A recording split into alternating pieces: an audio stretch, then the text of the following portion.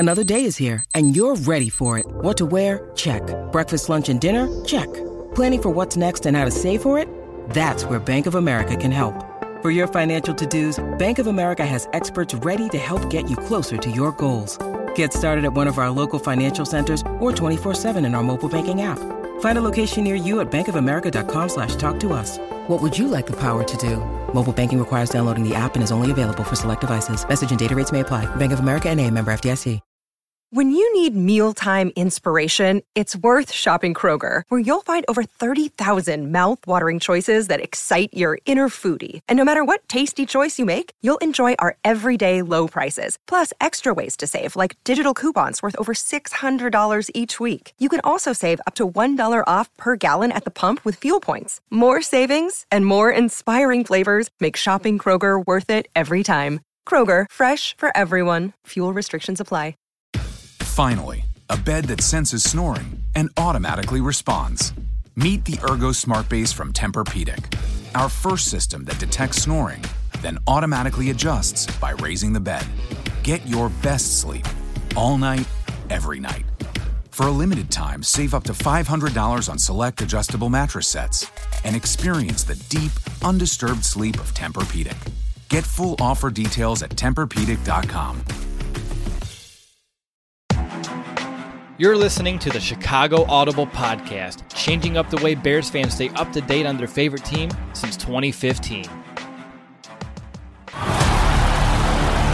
Now get ready, because it's time to bear down.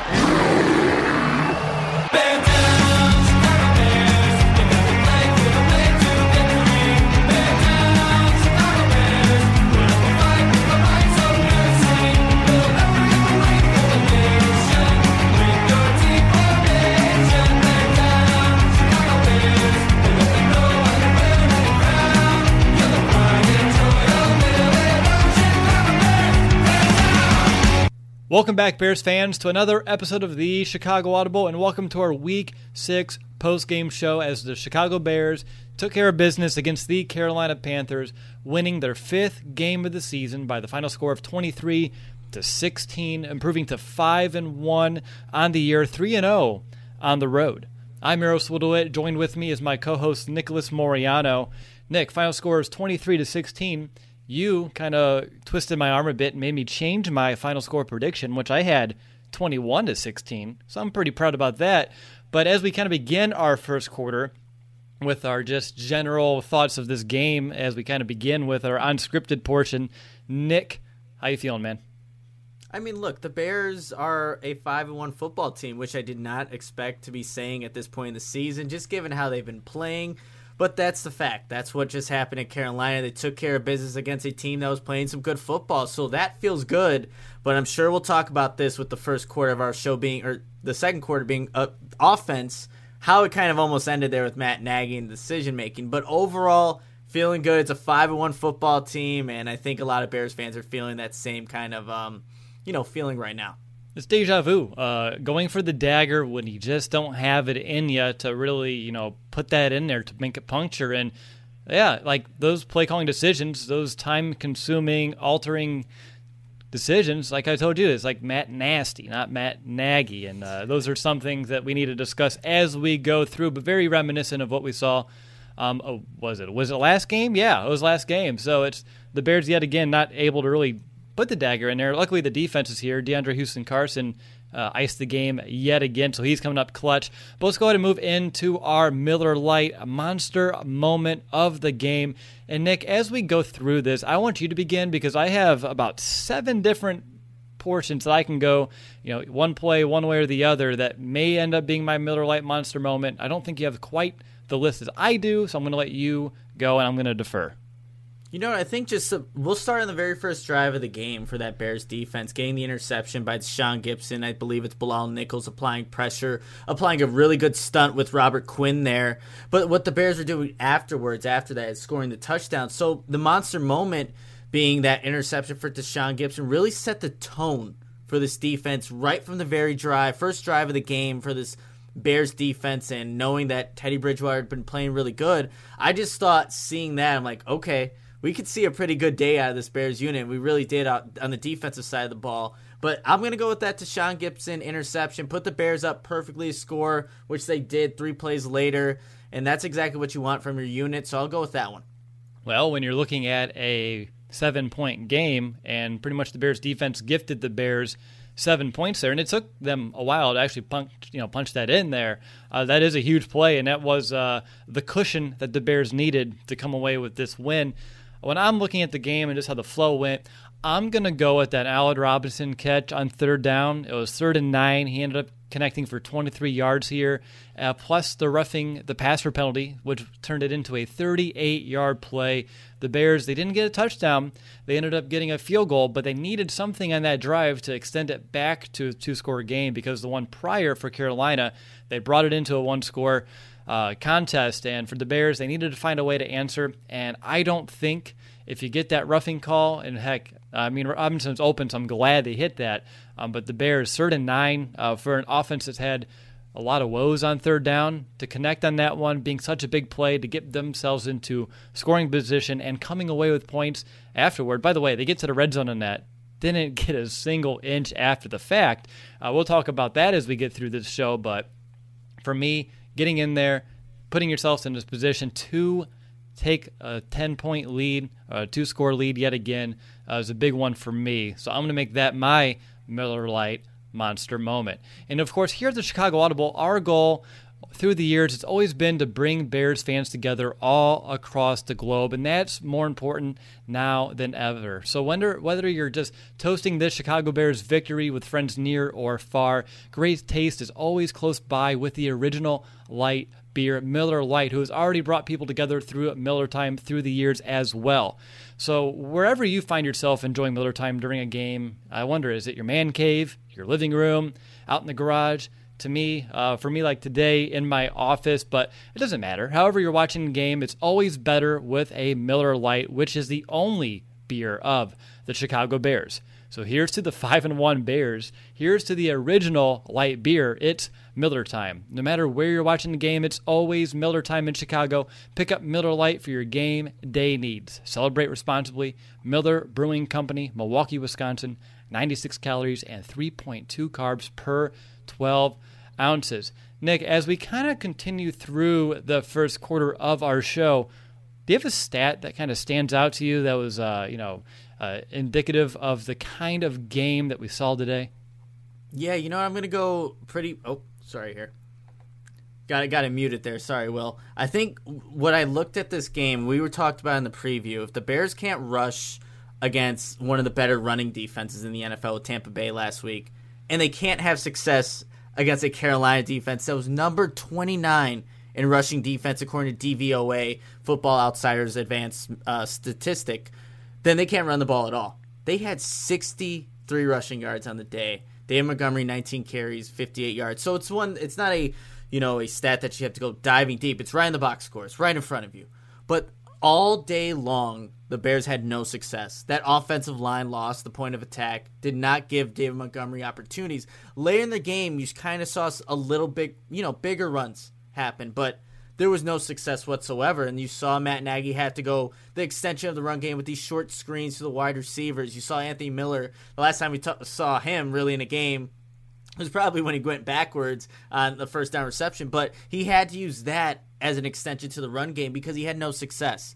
And I think just looking at this offense, they put up 23 points here, even scored in the third quarter for the first time all season, but them not being able to establish any kind of running identity, win the point of attack, get David Montgomery moving forward as to having to maybe make people miss in the backfield, then gain a yard, it's concerning. And this was a bad Panthers defense, missing one of their key guys in short. So it wasn't a very good day, but the Bears still found a way offensively to, still at least put up 23 points. But that's a statistic. 25 carries a total for a team, 63 yards.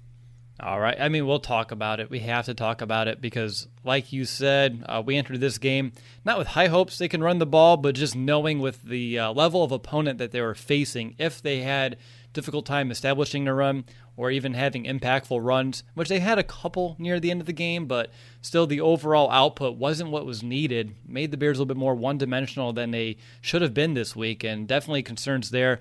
I'll look at defense here. Just very proud of the guys' effort on third down, only allowing the Panthers to convert on 3 of 13 third downs. And on top of that, the bend and don't break mentality, 1 of 3 in the red zone for the Panthers. And the one came with the PI on Jalen Johnson that I'll still disagree with. I thought he had a right for the football there.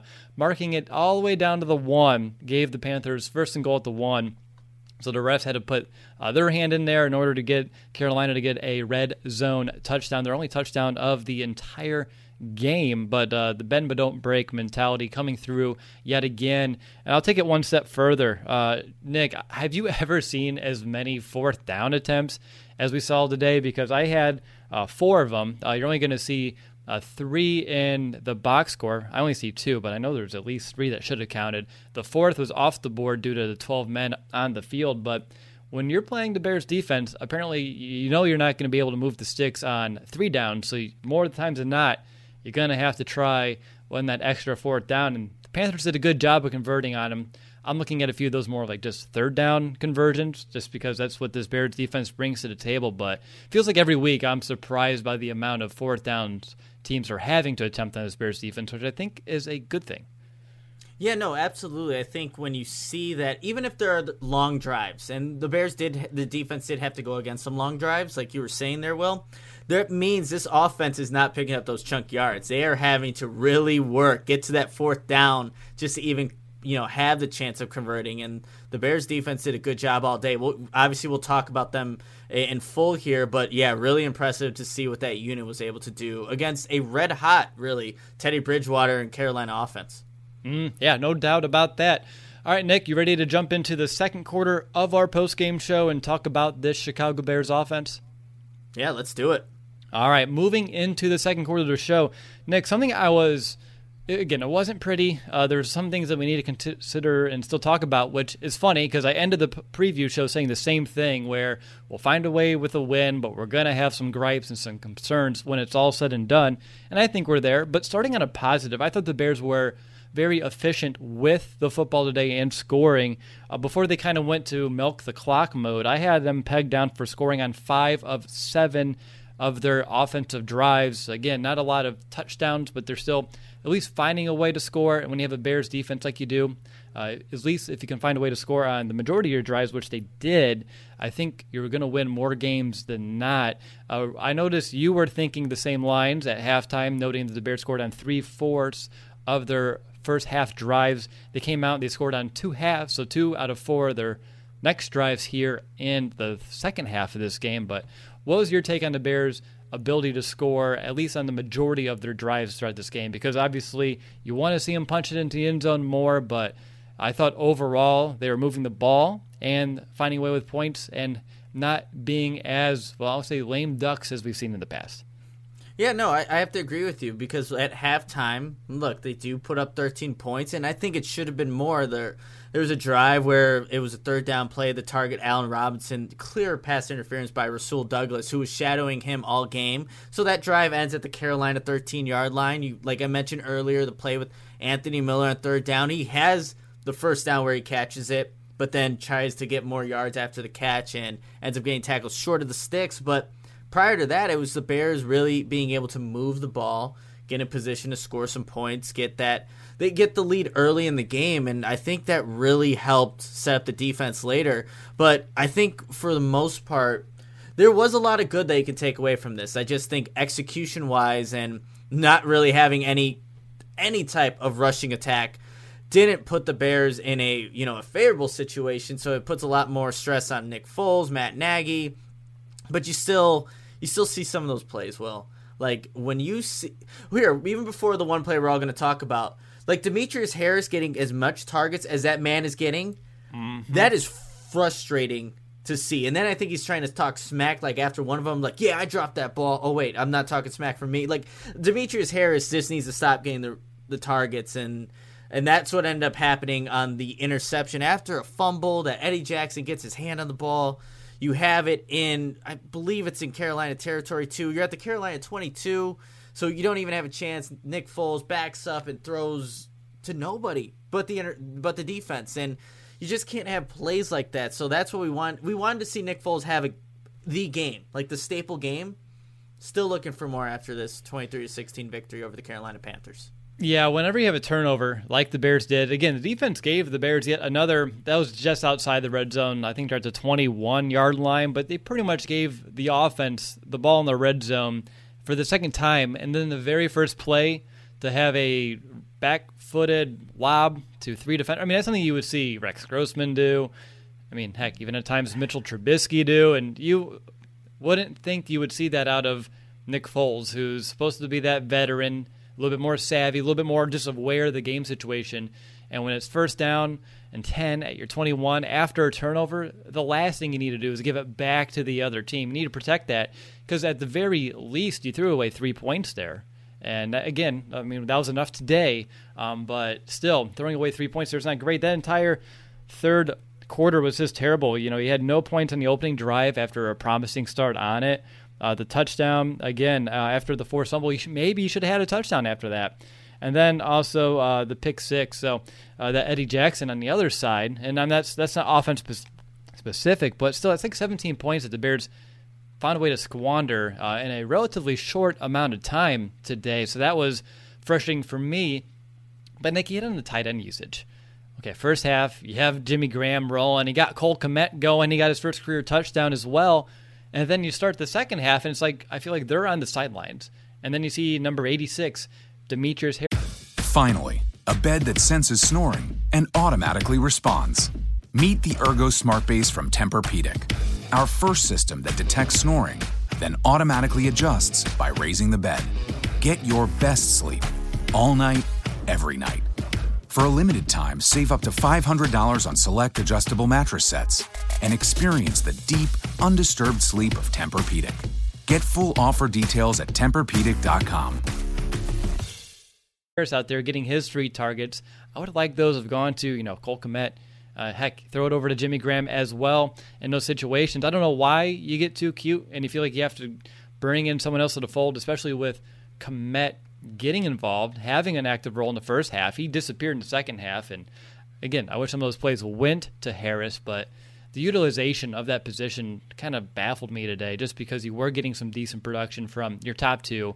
And then you got a little bit overly complicated, a little too cute, going with that third option. 2 drops, targeted on an interception. I know he's had some key pickups in this season as well, and it's a bad game, but it just wasn't working, and it felt like they were kind of forcing it. Yeah, and I think the Bears had success. Nick Foles had success going to that Jimmy Graham play where he kind of just goes maybe 5 yards, turns around, shows his jersey, and it's a pickup of first down. And Jimmy Graham was actually, being a reminiscent or being a reason why the Bears are picking up first downs. And then you go to Harris.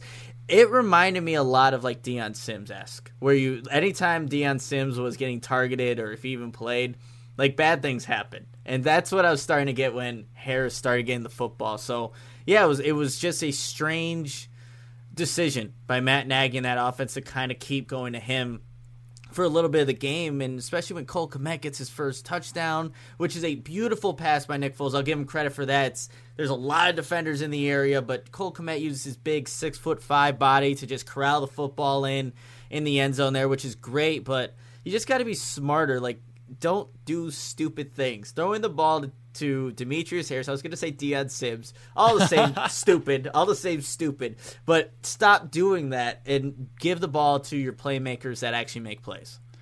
Yeah, and it doesn't make a lot of sense. And then you have playmakers who don't make plays, at least anymore, like an Anthony Miller. Like you said, that one third down catch, he was right in the line, and then instead of just falling forward, he tries to go backwards to break a tackle, and then he ends up losing some yards there. Who knows what that drive could have ended up with as well. And you mentioned, I like Jimmy Graham's ability to sit down in some of these coverages today. And Foles does a good job. They have a really good chemistry because you have a defender with the inside leverage, so you just kind of throw it out. Or if it's an outside defender, you can throw it in. And Graham kind of can feel that as well. And the two just kind of know where that football's going. And those are things that you don't usually see or didn't see with a Trubisky. That kind of just subtle nuance that helps some of these guys make some of these catches, even if there's a defender right there on their hip. But Nick Foles today, he started off pretty hot, ended up falling off for a little bit, and then picked it up when the Bears needed it to, and then when it went to, I'm going to call milk the clock mode, I think it's just poor play calling, poor execution as well. And it's unfortunate the Bears are very built to go fast, and they can't find a 8-minute offense. Heck, can't even find like a 3 to 4 minute offense when they really needed to. When you look at Nick Foles' game just as a whole, Nick, what was your just overall assessment, and how would you just say he played today? It's hard to describe that in one word because, like we mentioned, the frustrating moments with Nick Foles, but there are times where he's actually operating the offense and getting the ball out to a Jimmy Graham quickly and being able to make those plays. Or even where David Montgomery had a lot of success was over the middle, just being a receiver in that aspect, and Nick Foles was able to give him the football. So it was just up and down for me, Will. I mean, I think at this point now, this is his third official start, fourth game that he's actually played. I don't know how I feel about that at this point, because this is supposed to be a guy that knew the offense. And look, he had the first 2 games to just watch the offense when Trubisky was starting. You see him come in, he definitely knows it. But executing, whether it is the offensive line failing to do their responsibilities or receivers dropping the football or just him having errant throws, he's shown that's been consistent in Nick Foles' game, that's the problem. But it's just another up and down day against a defense that I didn't think was very good, especially in terms of the pass rush, even linebacker, like the entire unit. There's not one guy that you're like, okay, you got to watch out for. Maybe Burns, number 53, the pass rusher. But with all that factoring in, it still resulted in Nick Foles having an up and down day. Even like shorter gains when he started off hot, getting the ball to his playmakers, but there's still there's a lot more points that were left out for this defense, or for this offense, sorry. And I thought that we would have saw him more efficient in terms of just capitalizing on what the defense was giving Nick Foles, but that wasn't the case. Yeah, I mean, we said in theory it should be an easier game, and we were looking more on the ground than through the air because Carolina, I think they're like top 10 in both yards allowed in terms of like limiting quarterbacks as well as passer rating allowed. And heck, if he just didn't throw that one touchdown, you're probably looking at a pass rating over 100 today. Again, he's finishing with a 70.3, and that the interception counts, and it's 100% on him. But outside of that one mistake, I thought he was playing within the offense. And honestly, with the Bears' inability to establish a run, he needed to be someone that can orchestrate some of these, I'm going to say dink and dunk, for a lack of a better term, offensive strategy in order to kind of supplement your your lack of a run game, move the ball a little bit more, I'd say, unorthodox, even though it's completely orthodox for a Chicago offense, getting it down the field. And were you surprised as I was that, you're looking at Cordero Patterson, only 2 touches today, and his best play actually came as a receiver on third down to pick up and move the sticks? Yeah, especially because the Carolina defense was so bad at containing the edges there. I thought, hey, if you are going to use Cordero Patterson in any form, any way, it's going to be maybe on first or second down, trying to get a big gain off the edge, and not on third down and 2 at late in the game, where I was telling my family too, watching the game, Will, like, if I see number 84 in the backfield in the shotgun right next to Nick Foles on this crucial third down late in the game, I'm going to lose it. Lo and behold, Cordell Patterson's right there. The Bears have to punt afterwards. But, yeah, it is surprising with his speed, his ability to get to the edge. Matt Nagy didn't find a way to kind of utilize him more in this game plan, which I didn't think made much sense. And there's a bunch of other things that didn't make much sense from Matt Nagy in this game. No, it really didn't. And that third down catch from Patterson, it was on my short list for monster moments. It wasn't a huge play, but it extended the drive. They get down, and this is the play. This is the drive that ends with the Nick Foles QB sneak to give the Bears a bigger lead at the point. And again, the fact that they actually had to go to the quarterback sneak, they couldn't get it in there. Heck, I formation, Nick, wasn't even working today. You have J.P. Holtz as a lead blocker. You have multiple tight ends in there, and yet you can't find any push against a defense that entered this game 31st in the NFL, allowing 5.4 yards per carry. David Montgomery had 3.1 on average, 58 yards on 19 carries. I'm glad to see that they tried today. I'll say that. As much as we're still very down on it. And I said that if you can't give Montgomery and Patterson combined 20 carries, you did yourself a disservice. Well, combine them, they had their 20 carries, so I guess Matt Nagy heard me. He's like, we'll get the 20, and then that's it. And that's all we saw today. But before we officially get to the rushing attack, is there anyone else that you wanted to mention, at least as part of the the aerial attack today? I thought Darnell Mooney, I like that one catch he had to go up there and get it. Another one that he should have had that was dropped. Again, high ball, but that's where the ball needed to be on that play. Anthony Miller is still giving you a lot to be desired, but where do you want to take it? Yeah, I think actually I wanted to bring up Anthony Miller. Like after there was a couple of screen passes that he caught, and obviously the play that we've been referencing where on third down where he doesn't convert the chains. But it just seemed like as the game kind of went on, 17, I don't know, maybe I'm just not noticing him on the field, but it sure felt like he wasn't even on the field, which is still, I think, a concern. I know the Bears love Darnell Mooney, and they should. He's been showing that he can be a capable guy, but Anthony Miller's supposed to be a guy that he's in the future plans, not just for the right now. He's a future plan down the road. You can look to lean on him. It doesn't seem like that's the case, and they're obviously not using Riley Ridley anyway either because he's not active. So seeing him kind of disappear from an offense that's still trying to find a way to score points, I think that's showing more just on what the coaching staff thinks of Anthony Miller as opposed to his talent, because obviously he could play, but there's maybe a trust factor, whatever it may be, it's not there, and that's concerning for me to see that continue to happen during games, because we mentioned like a couple plays from Anthony Miller, but in every game maybe, but it just seems like at some point he does disappear. And you would think a guy like Nick Foles would give him the ball more effectively than Mitch did. Like there are plays where Mitch couldn't get him the ball and he's open, but he's not even on the field, it feels like. So that's definitely a concern. And what honestly irritated me about Anthony Miller today was a play that he wasn't really involved with. You see Jimmy Graham caught a short pass. He's trying to break tackles. He broke one. There's like 5 Panthers just on him, and usually, your teammates rally to you, try to push you forward. Anthony Miller the whole time is kind of watching it out of the side of his eye, but just kind of also walking back to the huddle like the play's over when it's not.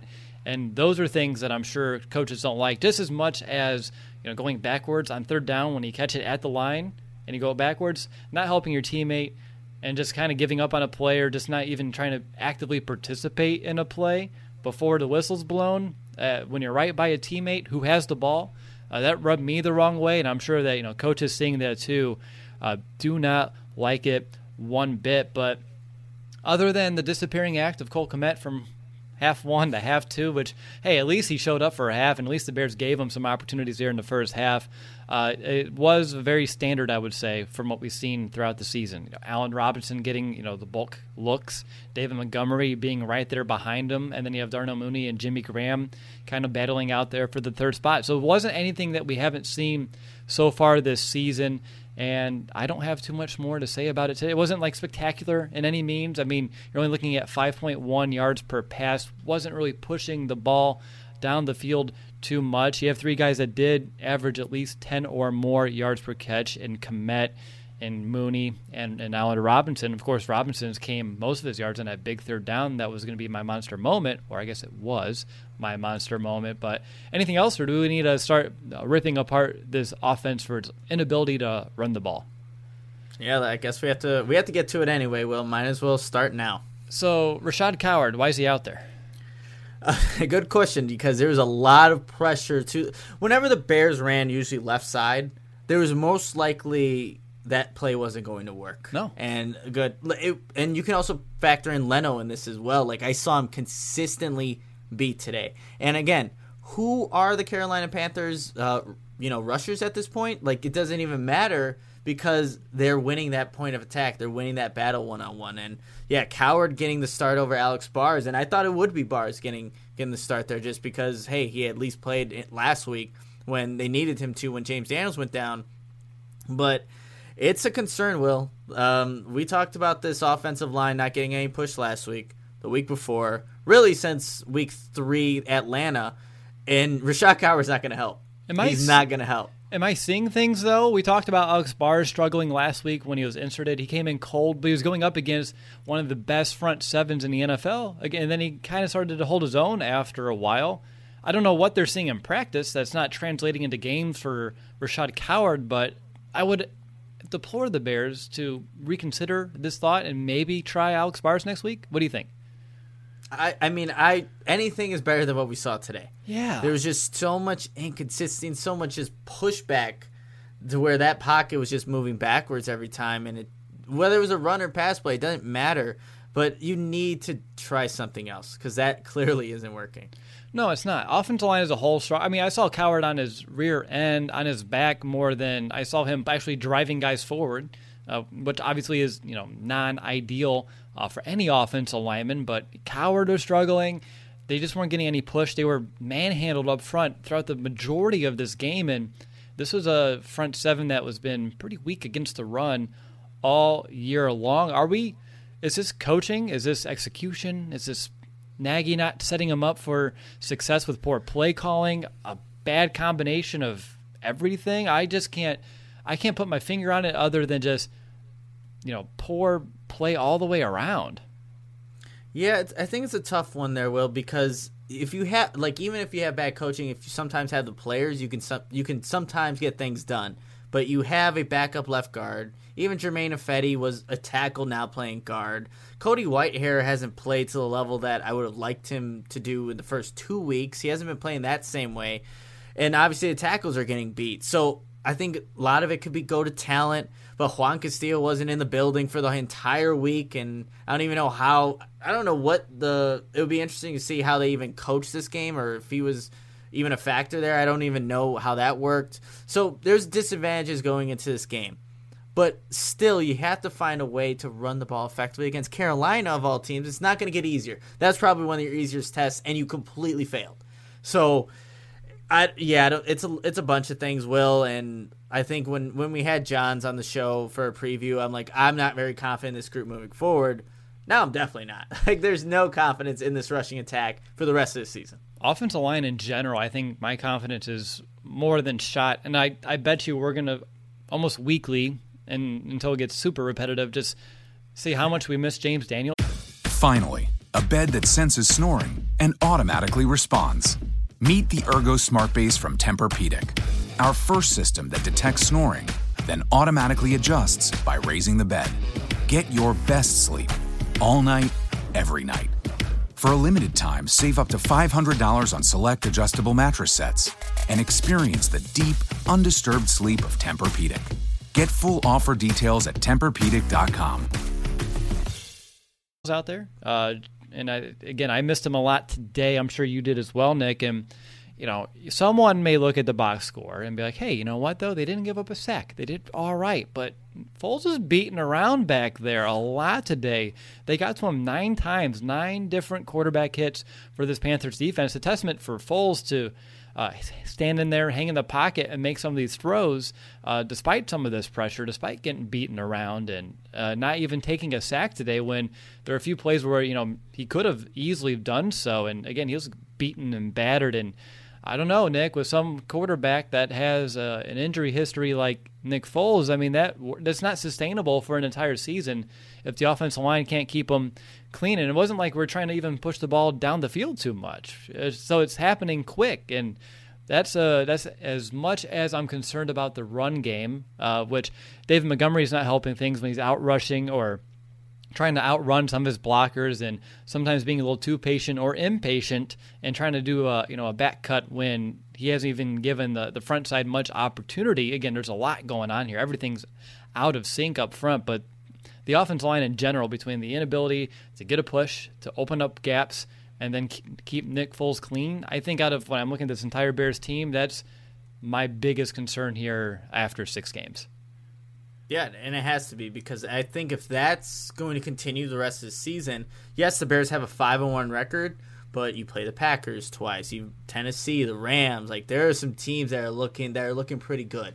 And if you can't keep up with them scoring-wise, as good as this Bears defense has been, but you have drives where you just can't push you're very one-dimensional, teams will figure that out. Defenses will figure that out. Nick Foles will end up on the ground, and hey, heck, he might be on the sidelines due to an injury, because it's happened. So you can't look. I don't have an answer. I'm not going to say I have an answer for it, because I definitely don't. But the Bears need to find a way, and that's why they're getting paid millions of dollars, the coaching staff, to figure this out. But because it definitely needs to be addressed.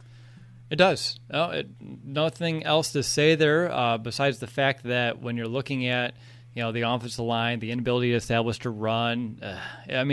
Nick, when you're sitting there in 3rd and 4 and you have to go empty set, because if you have David Montgomery in there, you're not going to be running that ball anyway, and if you try, it's going to easily be stopped. So instead, you opt to go empty on 3rd and 4.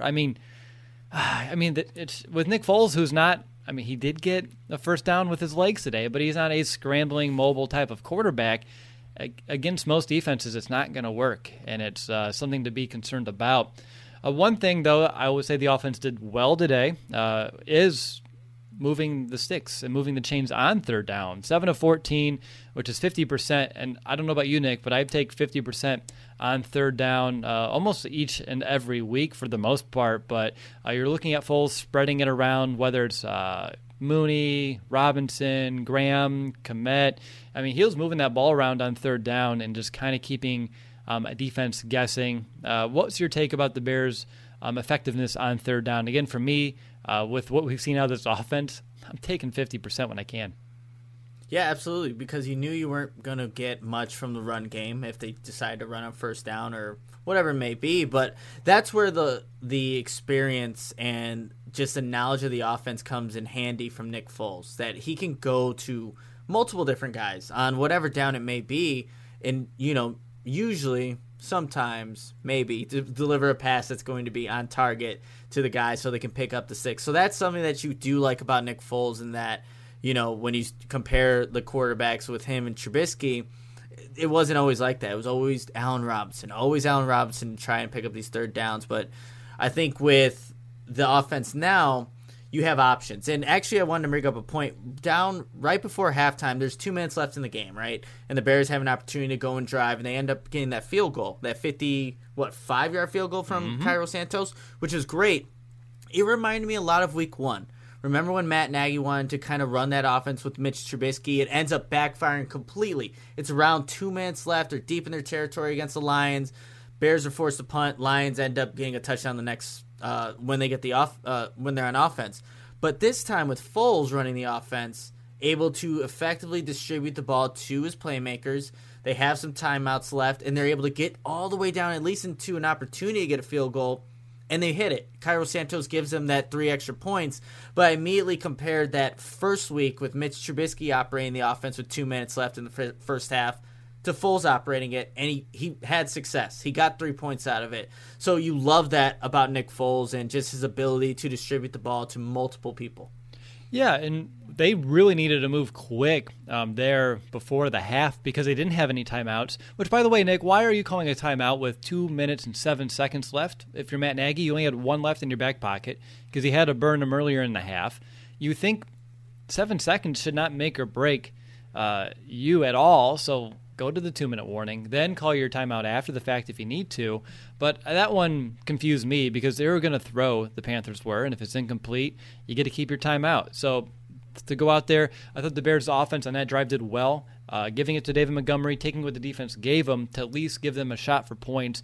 And thank you, Cairo Santos, for hitting a 55-yarder, career high, by the way, for him. And I think they said it was the 3rd longest kick in Chicago Bears history. So when we talk special teams, we may need to talk about someone cementing himself ahead of an Eddie Pinheiro, at least for now. We'll get there when we need to. Anything else about this Bears offense? I thought 2 of 4 in the red zone, getting those 2 touchdowns, awesome. But still, the stalls inside the red zone when they mattered as well kind of frustrated me. I thought there was some missed opportunity there for some additional points, but that is the Bears' offense, always wanting you to feel like there's points left on the table, and we see that each and every week. But is there anything else about this offense that we wanted to discuss today, Nick? You know what? I could talk about them burning a timeout before the play clock expires on the first drive and then getting penalized the very next play for the play clock expiring. Oh, God, but I'll leave it at that. I'll leave it. But, I mean, those are some of the things that you're talking about with this Bears offense. They do some good. They could do, some things that are good. But it's like plays like that. Penalties on the first opportunity of the game after, an interception. And Yeah, you know what? To not try to end on such a negative note, we'll go to the other side of the ball and actually talk defense, which is way better. But yeah, just had to bring that up because that was frustrating right off the bat. It was frustrating, but hey, you know what, Nick?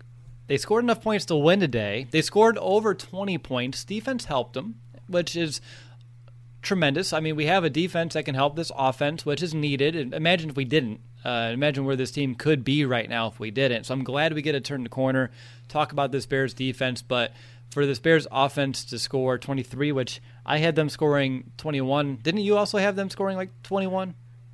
You know what? I actually had them. It was a 20. I think it was like a 24 points I had them scored. So they almost reached what I wanted them to get, and so maybe I've just been far too negative on them. But it wasn't like an efficient and clean 23 points. Like there were so many ups and downs, and that's why I have this kind of, I guess, this tone when it comes to talking Bears offense. I understand it. I mean, you also have to just keep in mind, though, Nick, if you are going to score around that 24-point mark, it's never going to be clean. You're going to have those drives that things didn't go right, and I don't think the Bears had did they have a 3-and-out today? Because, I mean, that's the one thing as well. I was going to say they didn't have one, or they didn't at least they had one when they needed to the most, actually. So what I'm looking here is right there towards the end of the game, around 2 minutes left, and that's when they go 3-and-out. That's when they decide to really just fold up shop. But outside of that, no 3-and-outs. You had a 1-and-out with the interception, though. So only 2 plays with 3 or less yards, or 2 drives with 3 or less plays. There we go. Those are words well in the correct order. So at least we're not into that trap of consistent 3-and-outs back to back to back to back like we've seen in the past. So as much as I think, and Nick, what really frustrates us, at least I think so, and we talk about it during our preview shows and in week, but after a game I feel like I'm more in tune with it. You just know there's more potential with this unit on offense, and they're just not living up to it, whether it's Matt Nagy not helping him out with some time management situation, or them just not executing correctly and just squandering away good chances like you do with an interception right there after the Bears give you a gift at the 21-yard line. So I think what makes us so down is just knowing there's a lot of potential that hasn't even been tapped into yet, and we don't have a lot of faith, as at least today, that the Bears can or will actually be able to tap into this consistently. And if they could, paired up with the defense, which we're going to talk about now, this team can be ultra dangerous. But also you are 5-1, 3-0 on the road. I guess that's dangerous in its own right. So let's go ahead, Nick, jump into that third quarter of our post-game show. Let's talk about this Bears defense, which I told you did a heck of a job limiting the Panthers on third down, as well as in the red zone. Bend but don't break. I said, Nick, that the Panthers were going to score 16. The Bears were only going to give up 1 touchdown and the remaining field goals. And I'm pretty dang certain that the Bears allowed 16, 1 touchdown, and the remaining were field goals. So I'm feeling really good about that. Can you pump me up for like a minute? Yeah, no, credit to you, Will, for just, look, the Bears have been good all season at bending and not breaking. And you hit it right on the nail with what the Bears defense was able to do today against, and I'll say it again, a Panthers offense that was playing some good football. They really were. Teddy Bridgewater was very efficient, very effective in the previous 3 games that they had gone on a win streak for. But going up against this Bears defense was a test for Bridgewater. Just a lot at the beginning. I'll start with the beginning of the game where like small, shorter plays, nothing big. And that's what I think kind of led to this Panthers offense stalling when it was trying to consistently go with drives and having to settle for field goals as opposed to touchdowns. So you hit it right in the nail there, Will, and credit to you for just doing your homework prior to the game. Well, you also forced my hand a little bit with that score prediction, which I'm okay with. So gut reaction plus, I think, the intuitive knowledge to make a very sound assessment on the fly is where I'm going to look at it. But, Nick, where I want to start with this Bears defense was their ability to really contain Teddy Bridgewater. He entered the game being sacked 8 times the entire season and pressured at like the 9th lowest rate of the NFL.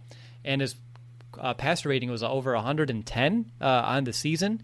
He finished today with a 50.3 passer rating, and he was sacked 4 times in this one. So the Bears defense, which, by the way, Bridgewater all season has been getting that ball out quick, and we've seen it, the Bears made him hold on to that ball much longer than I think he's had to all season long, which led to some of these sacks.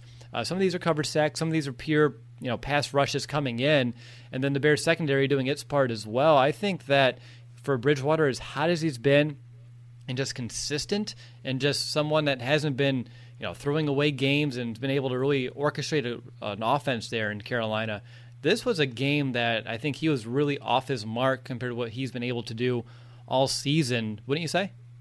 Absolutely. I think the Bears, like you said, they did a good job coverage-wise, and even the pressure just kind of forcing Teddy Bridgewater to escape the pocket and become a runner. And look, Teddy Bridgewater has that capability a little bit, but he's no Cam Newton, the former, obviously, quarterback there in Carolina. He had to run 8 times, and in that first half, I think I tweeted out, yes, the Bears gave up maybe a field goal on a 13 or 14-play drive, but Teddy Bridgewater has to run for a couple of those plays because he doesn't see anything downfield. The big play's not there. His receivers aren't open, so the defense is doing a good job of forcing Bridgewater to run. That's not something that he wants to do. He's being forced to do that by the Bears' defense, their coverage, and just being sound in their assignments. So that's what I really like seeing from this Bears defense all day because, yes, the pass rush was able to get there at times. The coverage was there, but I think it worked in combination to put Bridgewater off his game, and that's why you see the 8 carries, and he had 48 yards, so he had a pretty,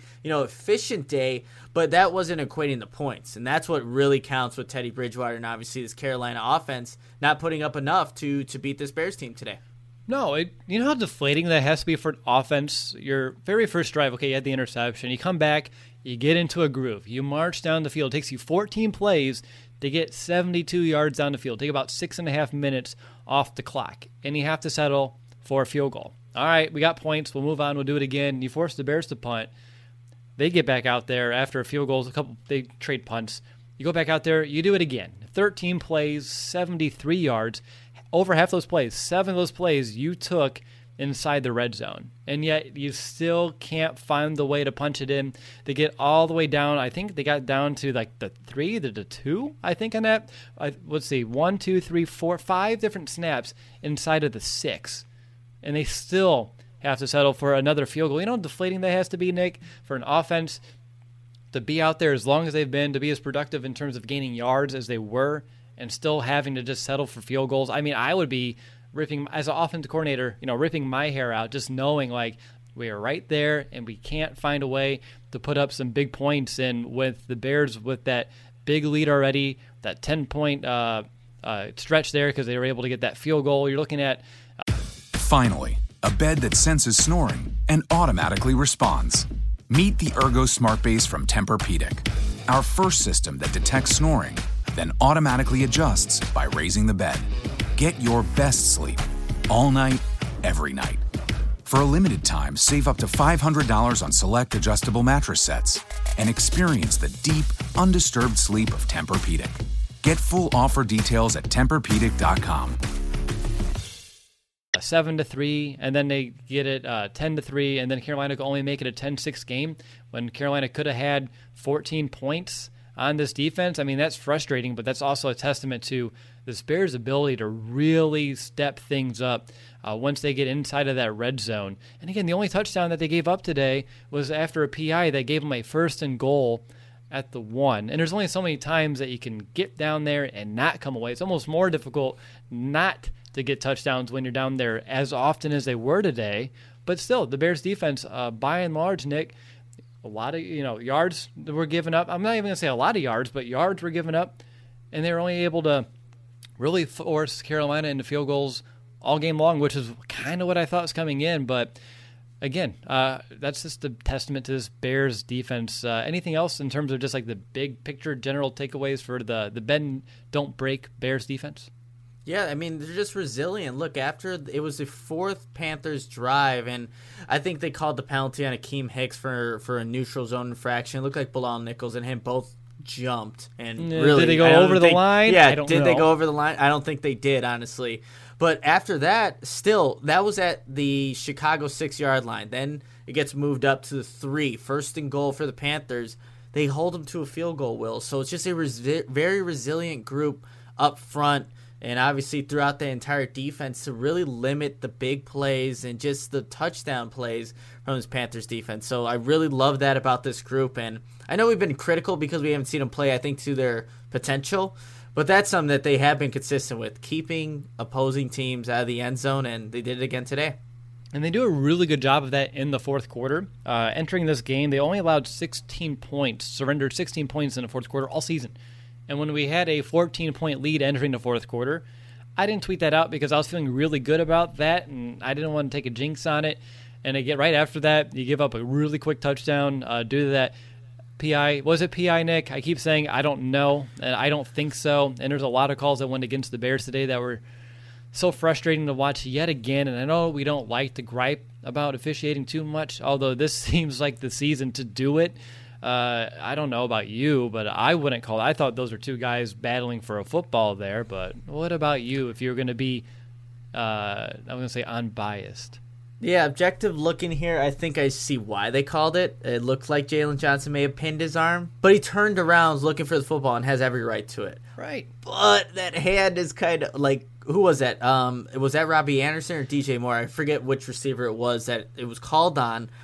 I could see why. There are other calls on this defense that were called against the Bears defense where I'm like, come on. And you don't even see replays for like the Kyle Fuller hit, getting there too early. That should have been a pick six for Eddie Jackson. Did you see a replay, Will? I don't remember seeing one, if anything. And so that and the big hit by Fuller, we saw it later where you're talking apparently about the almost pick six. They did show a replay because they're trying to say if it was tipped or not. They showed one that had both Hicks and Nichols in the shot, and I'm pretty certain it hit a finger of Bilal Nichols.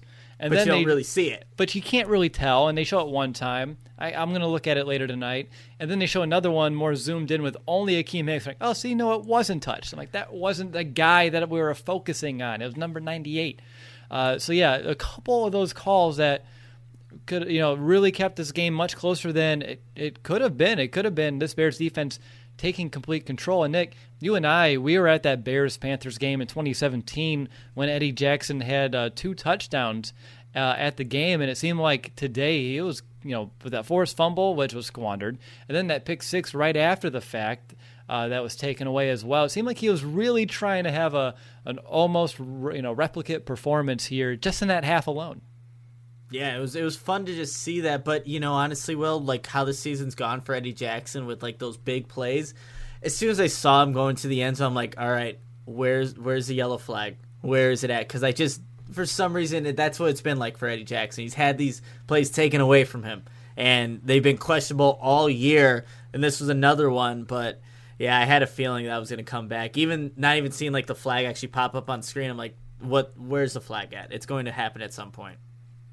It sure was. Other than that, I know we were very concerned about Mike Davis and the Panthers' ability to run this ball. Davis only had 2.9 yards per carry today, 18 carries, 52 yards.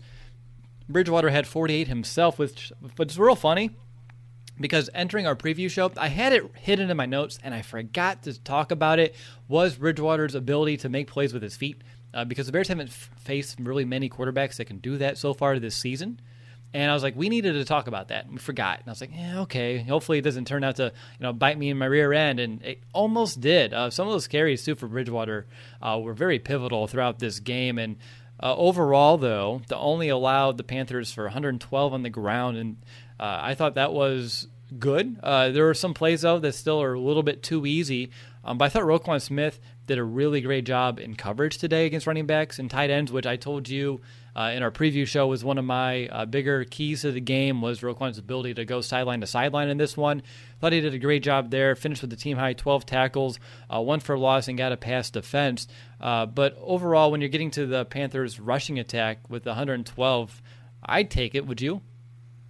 Yeah, especially what they had done previously and what the Bears had given up previously. Yeah, you'll take what happened here. Look, those 48 yards from Teddy Bridgewater, I think, skew the 112 yards that the Panthers finished That's like with a third on the day, right? Exactly. So I think they did a good job, and Mike Davis looked like he was banged up throughout the game. And that's credit to the Bears, just hitting him. There were some big hits in this game from this defense. Kyle Fuller, Eddie Jackson with the fumble, and things like that. So you want to see that. And to Sean Gibson, I think on the goal line, I don't know if that was Mike Davis who he hit on the left sideline, but there were some big hits from his defense, and I don't think Mike Davis was comfortable back there. He kept the touchdown ball, if you saw it, and I don't know, he slept, his touchdown celebration, are you sleeping on me? I don't know what the whole message was there, maybe, but he didn't have the day that I thought he was, and I'm really, glad that he didn't.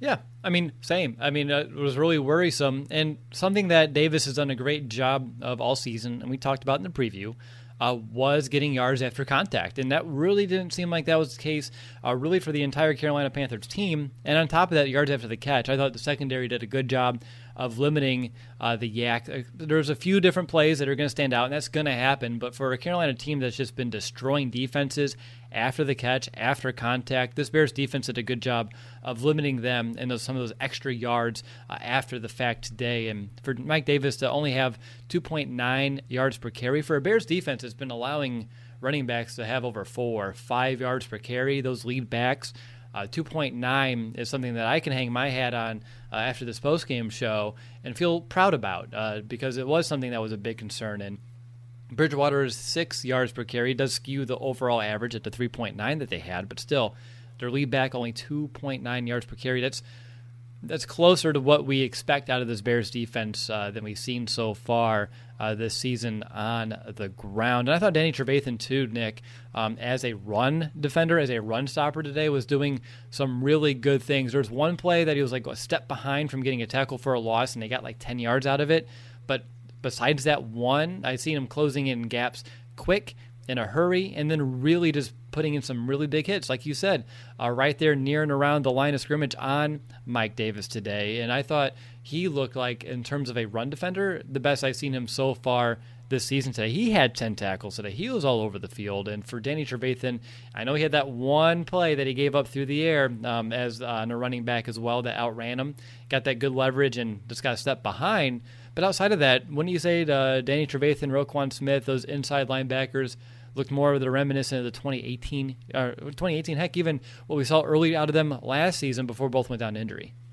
Yeah, I would definitely say so. And I wonder now, seeing that Danny Trevathan's put together a couple of good games and decent games for, especially since what we're expecting out of Trevathan. I wonder if the beginning of the season was, it's a strange football season. We saw some strange things. And Danny Trevathan playing as poorly as he did the first two to 3 weeks was weird to see. Now he's kind of I feel like he's comfortable. He's doing what he knows best, and that's coming down, filling lanes. When I was talking about those big hits, you can credit to him with one of them just coming down. I think, who was it, Vilma or whoever it was, commented on the hit itself. You can hear it from where they were up in the booth. And look, that's a Danny Trevathan we know. And he's starting to play like that. And we know he's still going to be a little bit a step slow in coverage, but when it comes to a run tackling and just filling the gaps coming downhill, yeah, we're starting to see it from Trevathan. That's also exciting to see for this Bears defense. And then if you're looking at just this run defense in general, Khalil Mack was a big force against that as well. He had his 2 tackles for a loss today. Bilal Nichols is getting there. I thought the front 7 looked pretty ferocious, I would say, for a good point of this game. We even talked about, a little bit for the pass rush, and Mario Edwards is someone that we haven't talked about a lot in this pod, but Nick, did you see him kind of revving up the pass rush? And he had a few plays in a row where he was pressure, then a sack. So that was the drive brought to you by Mario Edwards, which is always fun to have. But overall, what's your take of the front 7's ability to not just stop the run, but get after Bridgewater, the bigger guys up front? Yeah, absolutely. I liked what I saw from Edwards. I have his name mentioned in my notes a couple of times. Bilal Nichols was the beneficiary on some of the stunts that the Bears were able to run in this game. And I think there was a good play by Roy Robertson Harris, but it was nullified because of a too many men on the field penalty by the Bears defense. And there was a drive where the defense was flagged 4 times, but I saw some splash plays from the defensive linemen. Of course, Akeem Hicks is going to have a couple of those every single game. It doesn't matter what offensive line it is. He's going to find a way, and he definitely did in this one. There was a run that was going the opposite direction of Hicks. Of course, he does his thing, gets by his offensive lineman, just kind of swings him down and, tackle for loss or right at the line of scrimmage. I forgot what it was, but yeah, the defensive line came to play, and that's always been a question mark for us, especially given how the run defenses looked the past couple of weeks. They played better, and they didn't add anybody new. Like, that was a concern for us. Like, they're not adding anybody new, so how is this run defense going to get better? Well, it did. They were coached better. Whatever it may be, they just executed better, and that's why you saw them have some success, win the point of attack, as opposed to the Bears' offensive line. Defensive line for the Bears did that, and that's why they had success really limiting the big plays, making Bridgewater kind of roll outside the pocket, things of that nature. So I liked what I saw from that unit. Now it just needs to continue.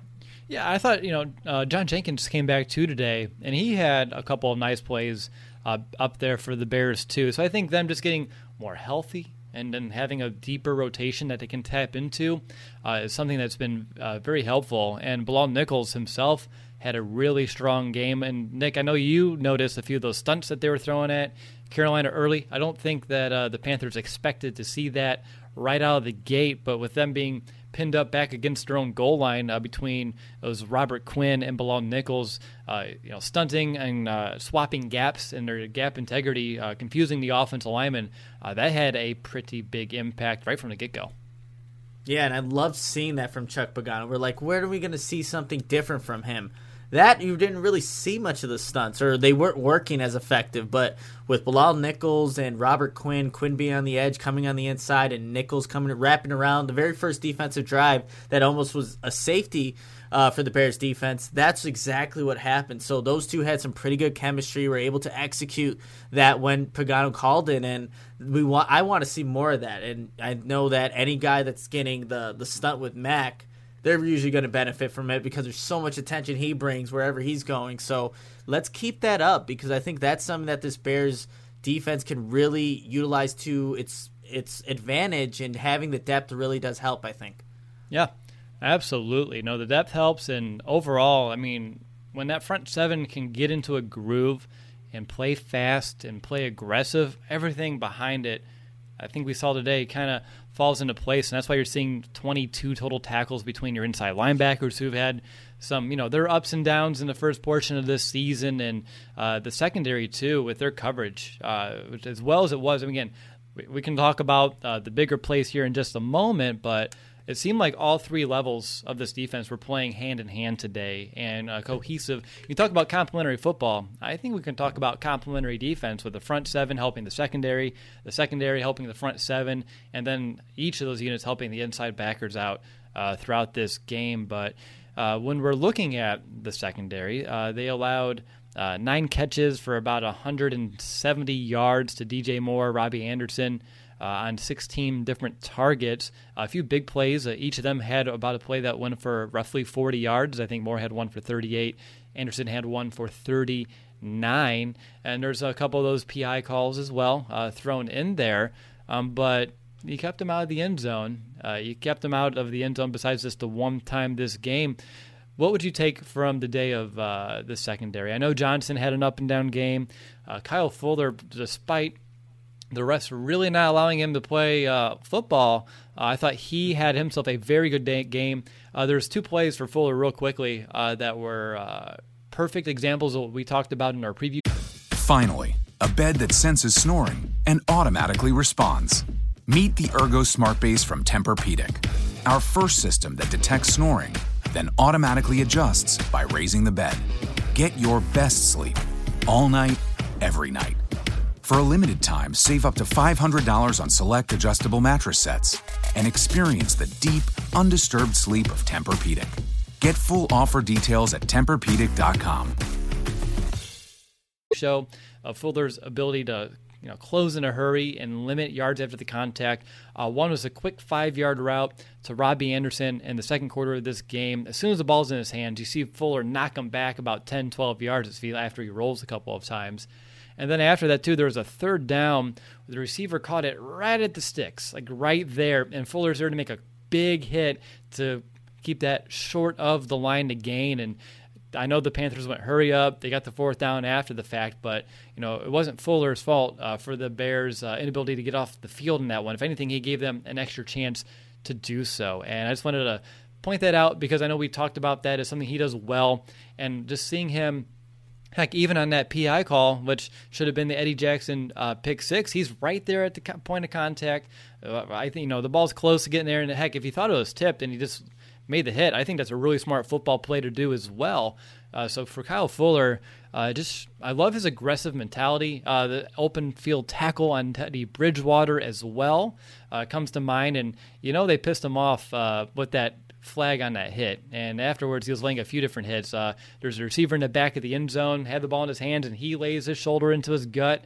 I mean, Fuller got a little PO today, and he was laying the wood out there and playing with some attitude, some aggression. And when you piss off Kyle Fuller, bad things happen for you, good things happen for Chicago, and I think we saw some of that today. So out of everyone back there, and I thought the whole secondary as a unit played well, just want to make sure I gave some much-needed love to Kyle Fuller because overall, all the way around from first quarter to the final, that dude is balling.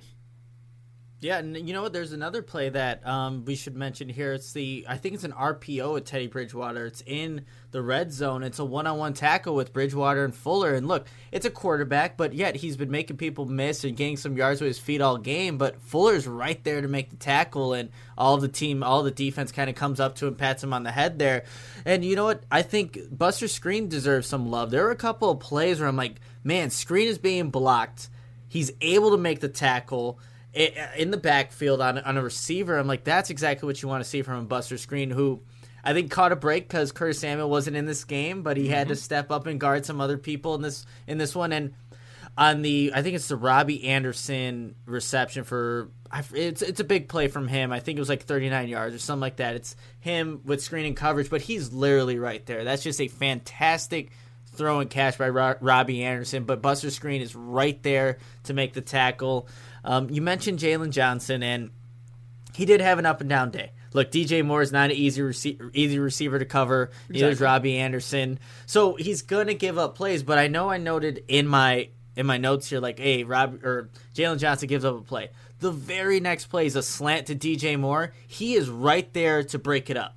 He has that mentality, and corners are going to get beat. And I know I tweeted out, Jalen Johnson's having a rough game. Literally the next play is that play that I just mentioned. So I like what he brings, though, the mentality that he plays with, because you can coach a guy like that to maybe limit the mistakes. And he had, not that they were even mistakes, there were good plays being made by some of the receivers, the penalties you'll see, but I think Jalen Johnson, he's going to, like, this is the game where I shouldn't say he's going to be a star because he didn't have the best game, but seeing the whole makeup through, 5 weeks, 6 weeks, whatever, he has everything that you want in a corner. Now once he starts making those, game-changing, starts forcing the turnovers, then you're going to start to see Jalen Johnson just be that guy. But I think, on the interception? Yeah, I was going to say, he had it. He had that play. Yeah, exactly. So he's already starting to do some of these things, and he's going to see some good receivers, but Jalen Johnson can ball. And so I think if I saw people like ripping him in the chat or saying stuff like,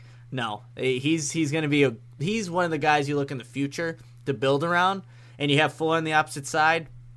It's going to be hard to pass on this Bears defense, and credit to those two guys because they're already making it difficult. I was about to tell you, I was like, didn't you forget your monster moment already? Because, Johnson had the PBU that led to that interception, which led to the Bears taking an early 7-0 lead. So it all started right there with Johnson's coverage and his ability to get his hand on the ball.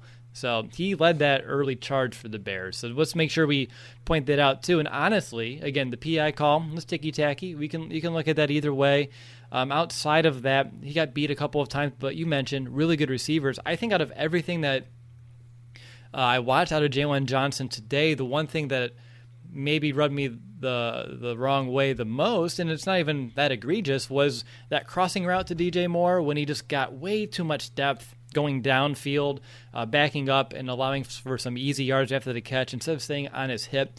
And I know you're respecting his speed with DJ Moore a little bit, but I think that he should trust himself a little bit more in those situations to stick with him if he did break back upfield. And instead he just did a crossing route, easy pitch and catch for some good yards there. But that's the one thing, just trust yourself. And maybe the coaches told him, if you see that back up, But for me, I think Jalen Johnson could be someone that he doesn't need to do that. He can play sticky. He can get down there and with the best of them, like a DJ Moore today. But that's like the one. Outside of that, I think the biggest catches did come against Buster Screen, whether it was DJ Moore or Robbie Anderson, because I think they know, like, hey, Fuller's a guy it's going to be hard to throw on. Johnson, they did pick on him a bit, but they needed to look somewhere else, and that's when you see Anderson in the slot, Moore in the slot, going up against a Buster Screen. And I like the announcers had no idea that the Bears keep their outside guys outside. Like, oh, now they're putting Buster Screen on DJ Moore. I'm like, yeah, he lined up in the slot. That's just how we play defense. Johnson stays outside, Screen takes the slot guy. It's not rocket science out there. You think they have a whole week to prepare for a game that you would know what the defensive strategy and scheme is, but that's just me. I'm smiling on my face. I saw Aaron Rodgers threw a pick six and threw another interception on the following drive, and the Bucs have a 14-10 lead against Green Bay right now. So that puts a smile on my face, Nick. Yeah, I saw that in the chat too. So I pulled it up, the Packers Bucs game. But yeah, 14-10, the Bucs are winning. That's music to my ears. So Eddie Jackson, he tried to have a repeat performance against Carolina. Looking Jalen Johnson up and down, but the next play mentality still rings true. Kyle Fuller playing with with a chip on his shoulder, but if you're Mike Pereira, maybe it's a chip on your head because he doesn't know the difference between a head and shoulder. Yeah, when he was explaining that, I'm like, what are you seeing? Like, I know he's older, but is he reading a teleprompter? Like, come on, man. I know that was not good, and I was mad that the replays weren't coming in so we can officially see these things happen. But even when they did show it, it's like, no, that's just a football play, and like they've been penalizing Kyle Fuller for playing football for this entire season so far, and I just don't get it. Yeah, it doesn't make a lot of sense. And on top of that, too, I mean, Gibson, we barely talked about him, but he had the interception early on, and he was third on the team in total tackles with 6, so he's around the football. He's someone that doesn't get a lot of attention, but he does all those little things well, and he just kind of blends in, which is not a bad thing at all. So I thought, and for this unit that was going up against a very potent, very, I would say scary passing attack with Moore and Anderson, I thought they held their own very well today. Yeah, I think you could be, happy with the performance by this Bears defense because they were causing turnovers, getting after Teddy Bridgewater. And, when you were talking about Tashawn Gibson, describing him like an Adrian Amos, like something that they kind of just needed to complement Eddie Jackson. And I think Bears fans would take that, someone who's going to occasionally make a play like an interception. But I think Tashawn Gibson adds a little bit more value in that area. But yeah, you'll take someone that's just fundamentally sound at their job, can complement Eddie Jackson, and he's been doing that so far this season. Yeah, no, he really has. And again, the Bears' ability to force some takeaways today was tremendous. I'm pretty certain, looking at he had 3 interceptions all season entering this game, Bridgewater did, and the Bears came away with 2 in this contest alone. So, again, Bridgewater's been taking care of the football. He wasn't getting pressured a lot this season. The Bears found a way to get pressure. They found a way to get turnovers, and that's the recipe of the Chicago Bears defense that we've known now for a few seasons. And watching it all kind of unfold for an entire game is a lot of fun to watch, and I'm excited to see if they can continue to build on this as well. And again, only 3 of 13 on third down. The Bears were the second best third down defense entering the week. It's hard to – they could end up being number 1 after the fact, and they played like a number 1 unit out there as well, and continuing to only force teams into field goals. 1 of 3 in the red zone. Only 1 came with a first and goal at the 1 due to a PI call. That was another drive, too, that if you don't get that call, I don't think they get 6. I think you force them into another field goal situation, or you get them off the field because they had to try to go for it on 4th down. It was like another slow-burning drive where the Panthers needed to fight for every yard, and that was just a huge gift for them. But any final thoughts about this Bears defense before we enter the final quarter of our show and talk about some special teams? It's starting to play more and more like 2018's defense, and I think that should be exciting for Bears fans. You see the pass rush, the coverage from the secondary, the linebackers as well, and then just the takeaways. So it's starting to trend in that direction. I got one final note. Bilal Nichols, there's one play he made. You'll never hear about it again unless you're listening to this podcast, so pat yourself on the back. But Mike Davis, he ran up the gut. It was a gain of 3. The hole was open. It just opened up like a floodgate. Just, hey, we're going to get an easy 10. Like the ones that we've seen all year, Nick. Bilal Nichols gets his arm out and brings him down like Eddie Goldman usually does. So that was a very Goldman-esque play that we've been missing all year that have always kind of flown under the radar, and I put it in my notes. I almost forgot about it, and I'm glad I saw it because he needs credit for that, because those are the plays that this Bears defense has been missing. Because instead, if you miss that tackle or you can't get your arm out there to get him, you're looking at a 10-yard minimum gain. Who knows how that changes that exact drive for the Panthers, but that's one where I'm going to go back and rewatch it and make sure he gets that shout out, because those are small plays that in the moment may not seem like a lot, but those are plays that the Bears defense all season have been missing, and Bilal Nichols holding true and doing that, which was, again, very Eddie Goldman-like, put a smile on my face. So I'm going to make sure you see that one, Nick, because I don't think you know. Do you? Do you know? It kind of sounds familiar, but I expect to see a tweet from it, because I think that would be something that a lot of people would benefit from, just knowing that, hey, this very exactly how you explained it, Will. So maybe expect a tweet in who knows when. I gotta eat some food after this. I'm sure you feel this. I'm starving. Right? Starving right now. Today was a in the office game. Watching it, Colts were on the TV, so I had to watch it otherwise. So I'm gonna say, and had it here on my second screen. And usually when I'm in the living room, I get snacks and everything, but when you're at the desk, not so much. So definitely feeling the hunger pains that I think you say you have almost every game. You can't eat during a Bears game still? Yeah, I can't eat, unless maybe there's fruit snacks next to me. I might open those up. I just, not that I'm nervous or anything. It just, I think with taking notes and trying to get everything set up, I guess I don't have time, but I just don't eat during Bears games. Only times when we go to a game, we'll eat, have some beverages and things like that, but I never eat during games. Yeah, the one mistake that I'll never make again was that 2018 wildcard game when I made buffalo wings. I was like, yeah, I'm going to eat these and watch the game and tweet in my notes. And I'm like, I can't take any notes. I can't tweet. I have hot sauce all over my fingers. It was like, why did I not think this thing through? And I'll never do that one again, although it is one of my favorite game time snacks and meals. But Nick, I can talk food all day. I don't think neither of us want to right now. So let's jump into the fourth quarter of our show. And let's talk about our quick hit on special teams. And again, it may not be ultra quick. There's a few things I think we can talk about. One of my favorites would be Sherrick McManus's return today. He had a tackle on the very first opening kickoff. He also had a tackle on the last kickoff at the half. And then at the start of the third quarter, on the Bears punt, he was able to down Carolina deep. So he had 3 big special teams plays. I think he tweaked his hammy, unfortunately, and had to exit the game. But it just shows how damn special he is on that third phase, doesn't it? It sure does, and I think that's why he's made it through, 4 different Bears head coaches in the past, I don't even know how many years now, but that's why Sherrick McManus is on the team.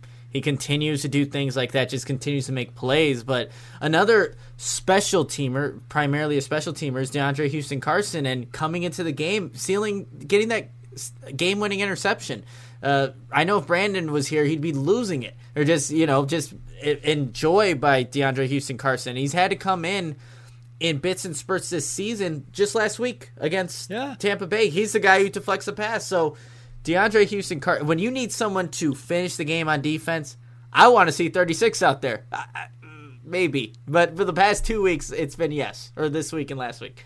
Yeah, and apparently the Panthers did not learn their lesson watching Tom Brady try to, go after number 36. And what I love about it, and again, we're talking special teams, but we can sprinkle in defense again. I don't mind. 1% of his snaps in his whole career is on defense. 1%. He's a special teams guy. Yet, two weeks in a row, you're right. He goes out there when it matters the most. Teams offense that's the guy we got to go after, which I get it. I mean, I'm looking out there too. I would go after the guy that doesn't ever play on defense. And 2 weeks in a row, he has a great pass breakup on 4th down, not 3rd down, Tom. One last reminder for you. And then, of course, today with that interception, just huge. I think I put on Twitter, I called him Captain Ice, which I think is super fitting right now. Finally, a bed that senses snoring and automatically responds. Meet the Ergo Smart Base from Tempur-Pedic, our first system that detects snoring, then automatically adjusts by raising the bed. Get your best sleep all night, every night. For a limited time, save up to $500 on select adjustable mattress sets and experience the deep, undisturbed sleep of Tempur-Pedic. Get full offer details at TempurPedic.com. For DHC later is another one I threw out there. Right? Dad jokes coming in clutch here at the end. But, Nick, on top of that, did you also notice how the Panthers did not want to kick to Cordero Patterson one bit? I mean, each and every one of their kickoffs right through the back of the end zone, they said, no, we will not test you today, sir. And they're smart for doing that, honestly, because Cordero Patterson has that ability. We all know it. But, yeah, I definitely noticed that every kick was way out. They weren't going to give Cordero Patterson any opportunity. So, yeah, I definitely noticed that. But I think the big thing on special teams is that Cairo Santos went 3 for 3 on his field goals today, including that 55-yarder that we talked about earlier. But I really do think now, Will, with Eddie Pinheiro still battling that groin injury, whatever it may be, I think Eddie Pinheiro's out of a job as of right. I know that there's time for him to recover, but Cairo Santos, this game specifically, really cemented himself as a field goal kicker for foreseeable future. I don't know how that would work unless he has an atrocious game down the line. Then you bring in Pinheiro, but right now it's Santos' job, and I think that's how it's going to be for the remainder of the season, and unless he gets hurt or something. But it's Santos' job to lose, if anything. And yeah, that's what I was going to say. It's his job now to lose. If he gets cold and it gets a real bad dry spell, then yeah, you bring in fresh legs. I think they have 2 kickers now in the practice squad, right? Well, Eddie Pinheiro's on injury reserve still, and then they have wasn't that like Forbath? Isn't he on the practice squad? Did they sign him? I believe so. So you got 3 kickers in the building. Options. Yeah, you got options. You got kickers in the building, but maybe that's what they found out. Like, oh, it's not about bringing all the kickers in preseason. Like, we need kickers in the building during the season to kind of keep the pressure on, and that's when it starts working. But no, Santos, he was my MVP, not that long ago, and then here we are again. I'm going to do MVP soon. Debating, I mean, it may be worth it. I mean, 55 yards. As a Bears fan, we don't see a lot of those. I mean, even with Robbie, he wasn't like the strong leg kicker. It's something that you don't see a lot of those 55 plus yard kicks. I mean, I can probably count the ones I've seen on one hand, and I'm having amnesia on the spot right now, and I can't name any. But yeah, Nick, with you, it's hard to go away from him right now. You can't pull him. He hasn't done nothing wrong. He's missed one kick? I think it was 2 back-to-back weeks. I'm fairly certain. Hey, the thing is, the fact that we're able to kind of just know, like, it's a very low number instead of like, okay, how many did he make? Which has seemed like in previous seasons has been the bigger question for us, is a really, positive thing. For a position that we've been so nervous about and just very unsettled all the way around.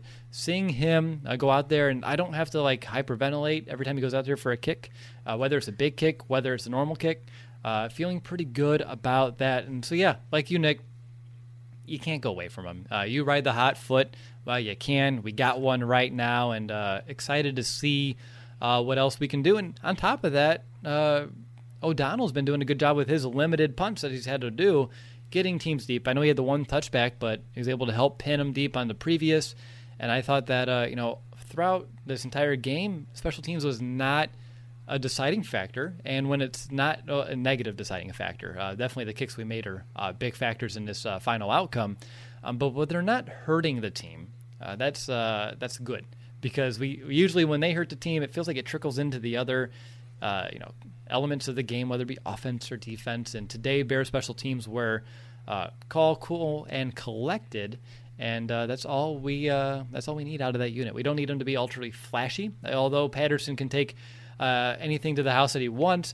And I guess my final thought would be, can we get Ted again Jr. out of punt return? Did you see him, like, when someone was coming to tackle him? Like, he got like 6 yards, and then someone was coming down, barreling down. He literally stopped and kind of backed away, like, please don't hit me. Like, it literally looked like, please don't hit me. I do not want to be hit right now. And that's not what you want. You want a guy with a little bit more oomph back there when he's returning kicks or punts. I'm sure you can find any other option. Just anyone that wants the job is better than what we have now. Yeah, I completely agree. He just doesn't look natural back there. I know he used to do it. He used to do it way back when. He's been playing in the league forever. I think 13 years or something like that. But now, this Ted Ginn Jr., who barely even plays on offense, definitely doesn't want to have anything to do with being the punt returner for the Bears. And I agree. You just need to find someone who can at least create an impact or, look like he wants to return punts. Because right now, Ted Ginn Jr., I feel like I'm unsteady when I see him. Like, he dropped the ball today, picks it up, and is able to, not get much afterwards. But I just don't feel confident with him back there. Not that he's not going to catch it, but it's just what is he going to do? Just follow the ground and like you were talking about earlier, but they need to find somebody else to be the punt returner. Anyone with some just, gonads to go forward would be great. He really felt like that second string quarterback from Iowa in the movie, The Water Boy. Like, oh God, please don't hurt me. Like literally what it looked like. Like he stopped, he put his arm out and he kind of moved his legs away. Like, whatever you do, it wasn't even like a try to make you miss. It was literally like a please don't hit me hard kind of move, and I didn't like that. It was one thing, and I try to be positive when I can around everything in this team, but those are things as a football coach myself, I'm like, yeah, I wouldn't want that guy returning punts for me. And you would think with 52 other men on this team, you can find someone that wants this job. A little bit more than that. All right, Nick, let's move on to our call an audible moment of the game. What's something you wish that you could have changed in this one? For me, it has to be the Nick Foles interception, right? Yeah, and I'm glad you took that one, but that's just a play after a turnover. To turn over in the very next play, yeah, you can't. It's unacceptable. No, you can't. So for mine, I just want to change that 3rd and 2 play at the end of the game, where the Bears decide to throw the ball. They're targeting Allen Robinson, falls incomplete. They have to punt the ball. Give the Panthers another shot deep at the end of the game. But that the whole entire play, how it started. One, David Montgomery's not out there. And they had run the ball previous 2 times with David Montgomery. +7 on the first run, +2, or +1 on the next one, and then you're at a 3rd and 2. David Montgomery's not in the game. You already know if it is with Cordell Patterson, the shotgun right next to Nick Foles, it's like even if they were to have hand the ball off, which I would have liked that better, still it's Cordell Patterson and not David Montgomery. So just that whole entire play design and the fact that Matt Nagy decided to throw it to Allen Robinson, who really outside the one big catch did not have a good game against Rasul Douglas, who was shadowing him for most of the game. I just didn't get it. It made me legit angry when I was watching it, and afterwards, like even before going live, Will, I'm like, that ticked me off. That rubbed me the wrong way. The Bears won. They're 5-1. I get that. I'm excited for that. But that sequence, that 3rd down decision play rubbed me the wrong way. So go back, call an audible here. Put David Montgomery as your running back. Even though the Bears had not gotten anything on the ground all game, give him a chance. Give the guy who breaks more tackles often than not a chance to break a few tackles to get 2 yards. Keep that clock going, and maybe you don't even have to get a DeAndre Houston-Carson interception to win the game. You could just run out the clock. But that rubbed me the wrong way. That's where I'd call an audible. Either you run out the clock or you force them into one more timeout, because when you give them the ball back with about 2 minutes, a minute and a half with a timeout, I mean, to an NFL offense, that's an entire possession in today's NFL at least. And again, that drive was 3 plays, 8 yards, 23 seconds taken off when the Bears had a 7-point lead. The defense turned the ball over on downs, and they had to go out there and just ice it. And luckily, Captain Ice is on defense, and that's DeAndre Houston-Carson.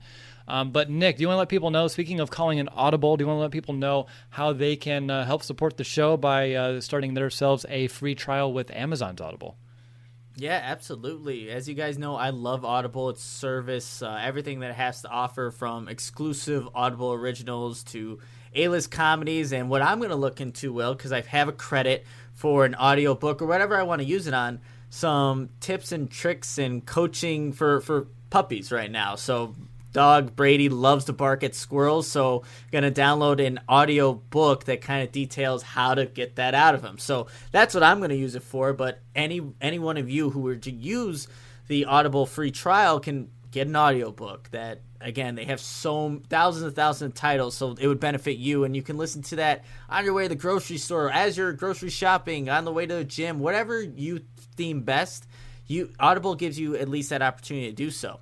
So you can try Audible out for yourself with the 30-day free trial, and that includes a free audiobook. And if you're an Amazon Prime member, you get an additional audiobook of your choice.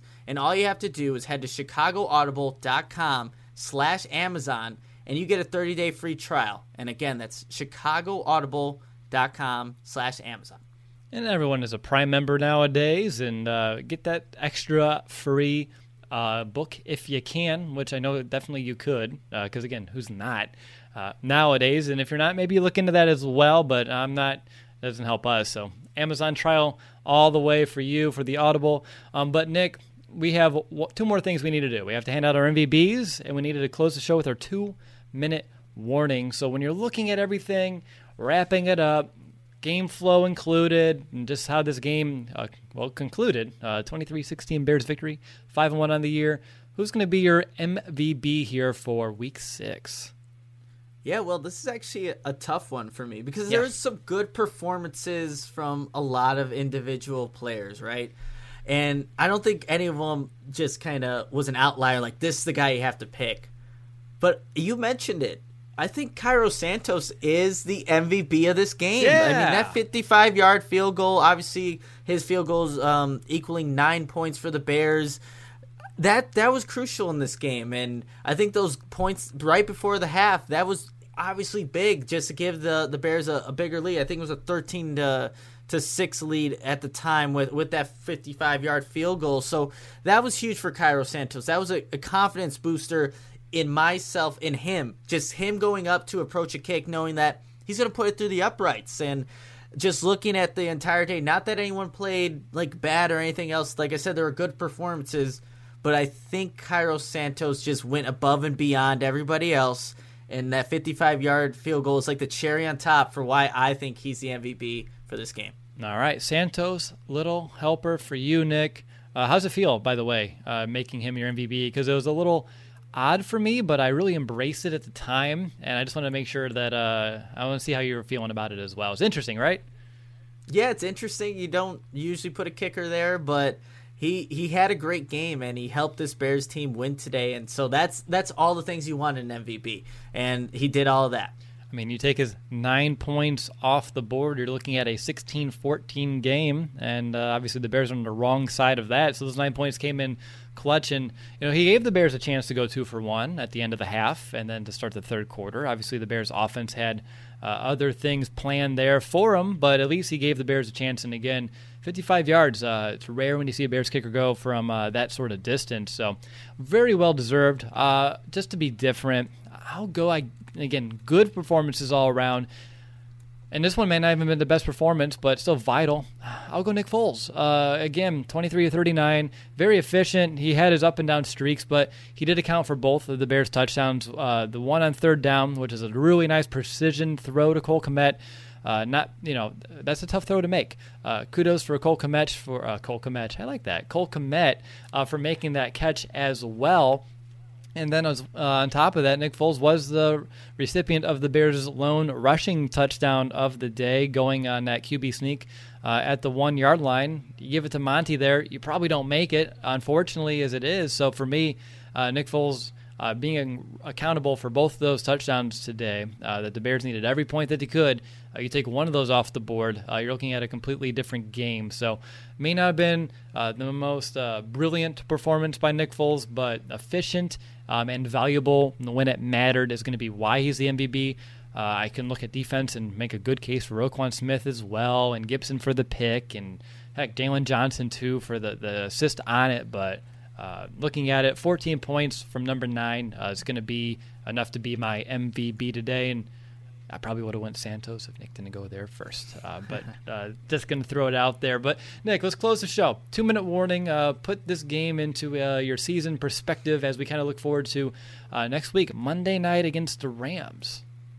Yeah, so the Bears are 5-1, and that's something to be excited about. But this Rams game, and looking just forward to it, a Monday night game, the Bears have not had a lot of success offensively against the Rams. Last year, this is the whole Matt Nagy, Trubisky conversation on the sidelines and things of that nature. Before that, the Bears are the win in 2018. There's a lot of bad quarterback play by both Jared Goff, Mitch Trubisky. But this game, I want to see what Nick Foles now can bring to the table. If he can be the answer to kind of solve why the Bears have struggled offensively against his team. But just getting to what happened today. The Bears took down a good Carolina team that had won 3 previous games with Teddy Bridgewater at quarterback on the road, left them to only score 16 points defensively. That unit is trending upwards, especially with the pass rush and that secondary Will talked about it, cohesion. There's cohesion on that unit. It's really starting to manifest itself for Chuck Pagano's unit. Offensively, look, they still put up 23 points. There's still a lot of drives, I think, are leaving out more points to be scored. And offensive line, that's going to be the big worry unit for me just moving forward. We don't know how that unit's going to get better. They don't have the guys, it seems like, up front to really provide a push or keep Nick Foles upright. So that's going to be maybe the Achilles heel of this Bears team if they don't find ways to address it. But look, the Bears are 5-1. We're going into another Victory Monday. We've been saying that a lot lately on this podcast, and that's exciting to say. So enjoy the win. We'll talk about and break down the Rams, later in the week. But enjoy your Victory Monday. The Bears are 5-1. 5-1 Chicago Bears. That sounds pretty damn awesome. I'm not gonna lie. But for me, Nick, again, when you're 5-1, I tweeted this right before we went live. 5-1. It's 5-1. It's 5-1. It's 5-1. It doesn't matter. It's 5-1. I don't care if they're ugly wins. Blowout wins. At the end of the day, a year from now, we're just going to look at the record. And a 5-1 start to the 2020 season, just a huge testament to this entire team, all 3 phases. Bigger probably testament or kudos to the Bears defense overall. But again, they're doing enough to win. And I think what just frustrates a lot of fans, Nick, you and I included, is just knowing that the potential this offense has, and whether it's poor clock management from Matt Nagy, which he has yet to figure out, whether it's interesting play call decisions at some times or just lack of execution. There's just a lot of potential that still needs to find a way to get unearthed. It's there. We got to find a way to do it. But they did score, like you said, 23 points today. Thank you to the Bears defense for gifting the Bears offense early on in this game. Carolina's defense, by the way, Nick, in that 3-game win streak was only giving up about 17 points per game. So the Bears, that was a little worrisome for us, but the Bears found a way to get over 20. They got that 23. And again, that was that complimentary football right out of the gate. All 3 phases today were playing in unison for the most part, except for the only time was the forced fumble, and then you throw it right back to the other team if you're Nick Foles. That's the only time that things seemed a little out of sorts. But yeah, you're looking at 5-1. You have another big test next week against the Rams, Monday Night Football, and it feels like we're in that stretch, Nick, that we highlighted in the offseason where each week feels like it gets a little bit more difficult than the last. So we passed the Buccaneers test, we passed the Panthers test, and then we're going to get to watch the Rams tonight on prime time as well, which is exciting, so we can do our homework a little bit sooner, at least for me. That's how I like to go throughout my week.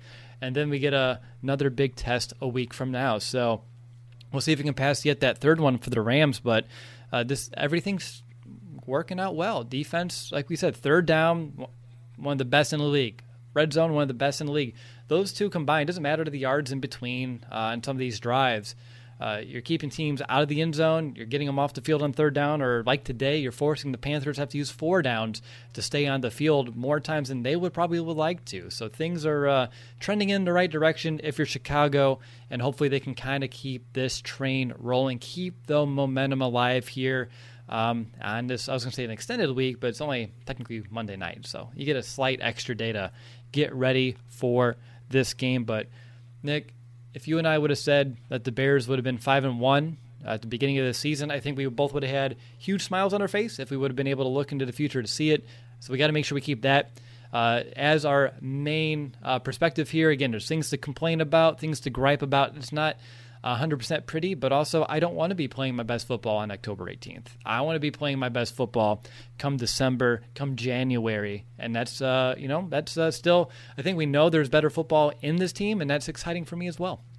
So with that, I'm going to close the show. I want to thank you all for listening to our Bears-Panthers post-game show. You don't need to hear the final score again, but I think you would like to. Chicago Bears win 23-16, 5-1 on the year, 3-1 on the road, and they travel now to L.A.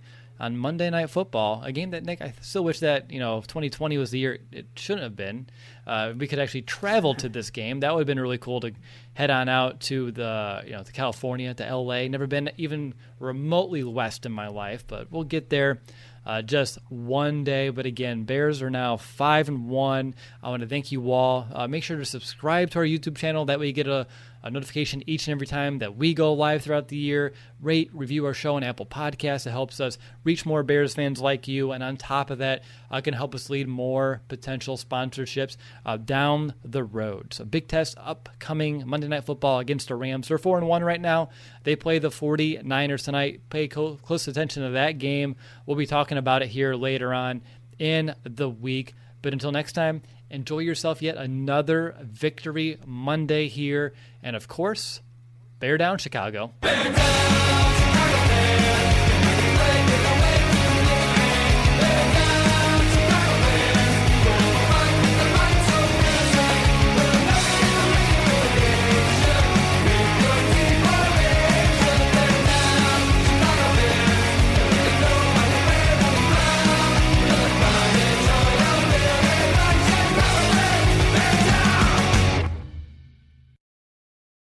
So, Nick, remember it was like a month ago, I was telling you sometimes after the outro of our podcast, I wanted to kind of like put like a little bit of like an Easter egg or like some like special offer for people who are listening and end up still listening through the outro, like very end, tail end of a show.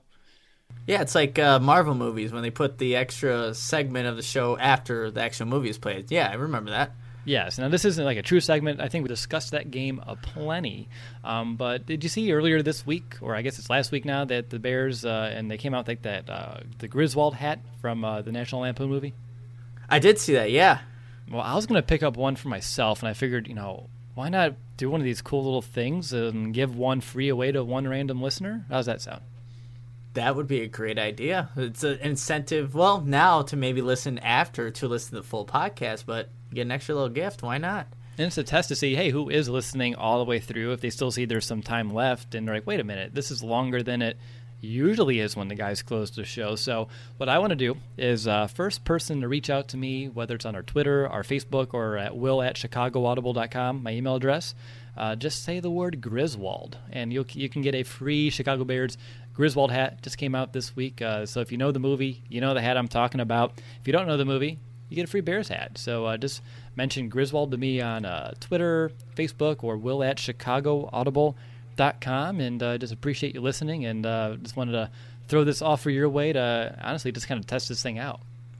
I can't wait to see maybe the mentions on Twitter, like Griswold, from people like, what is it? Why are they even doing that? That's going to be fun to see. So I'm really looking forward to whoever participates, and obviously that winner getting the awesome hat. Yeah, and time is of the essence, so go like right now. Finally, a bed that senses snoring and automatically responds. Meet the Ergo Smart Base from Tempur-Pedic, our first system that detects snoring, then automatically adjusts by raising the bed. Get your best sleep all night, every night. For a limited time, save up to $500 on select adjustable mattress sets and experience the deep, undisturbed sleep of Tempur-Pedic. Get full offer details at Tempur-Pedic.com.